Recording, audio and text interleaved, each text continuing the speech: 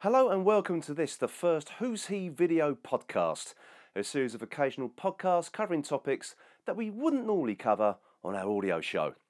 So let's get straight down to business and get cracking on this show's topic, which is titled, Why on Earth Did You Leave That In? As we all know, Doctor Who was and still is made on an extremely tight schedule.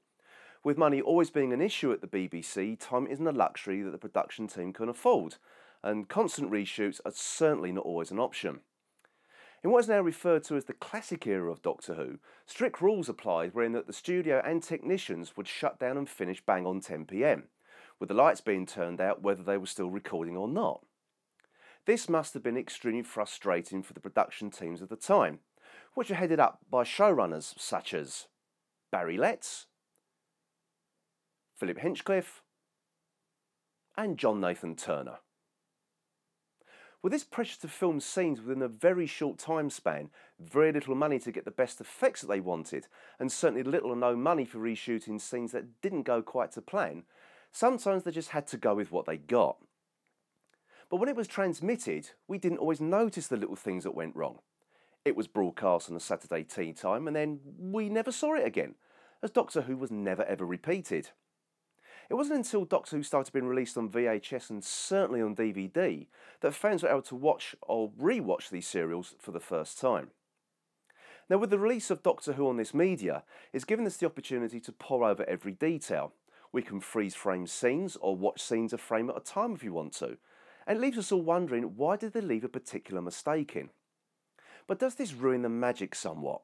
Because this can lead the most obsessive and cynical fans to exploit every single mistake, to take their gaze away from actually watching the show to looking for mistakes and entering them into their personal database for use later, just in case they should ever meet a star of the show and prove to them just how clever they are for pointing out the show's shortcomings. Yep, I'm quite sure they'll thank you for that. But just to show that I'm not above this myself, I do have my personal favourite mishaps. But these are the little things that got past the production team's notice, or as I mentioned earlier, they simply just didn't have time to go back and correct. They don't ruin anything for me, in fact they become the little things I actually look forward to when watching. So I want to show you my 3 favourite Doctor Who mistakes. But here's the problem. I can't afford to pay the BBC for any clips, and I certainly don't want the BBC's lawyers knocking on my door.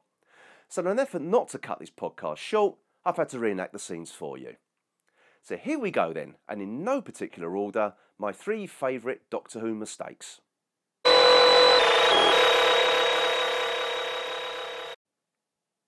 Yes, sir.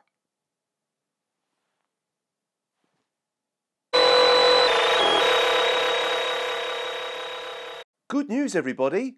It's business casual day in the Death Zone.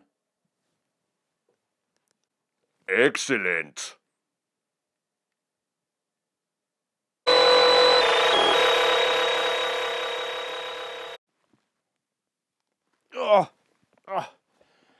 Yes, for the last 3,000 years, I've been Sutek's personal cushion holder and personal plaything.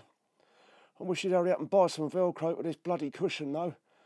I could just be his personal plaything then.